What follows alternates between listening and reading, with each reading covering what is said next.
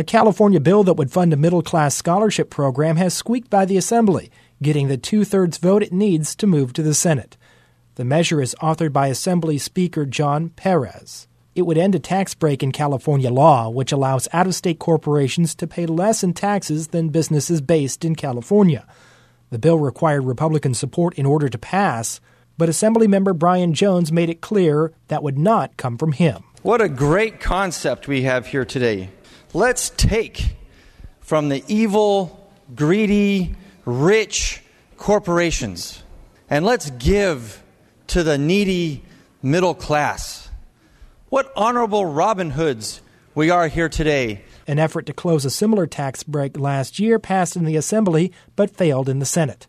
A companion bill would use the new revenue to cut student fees by two-thirds for UC and CSU students whose families earn less than $150,000 per year.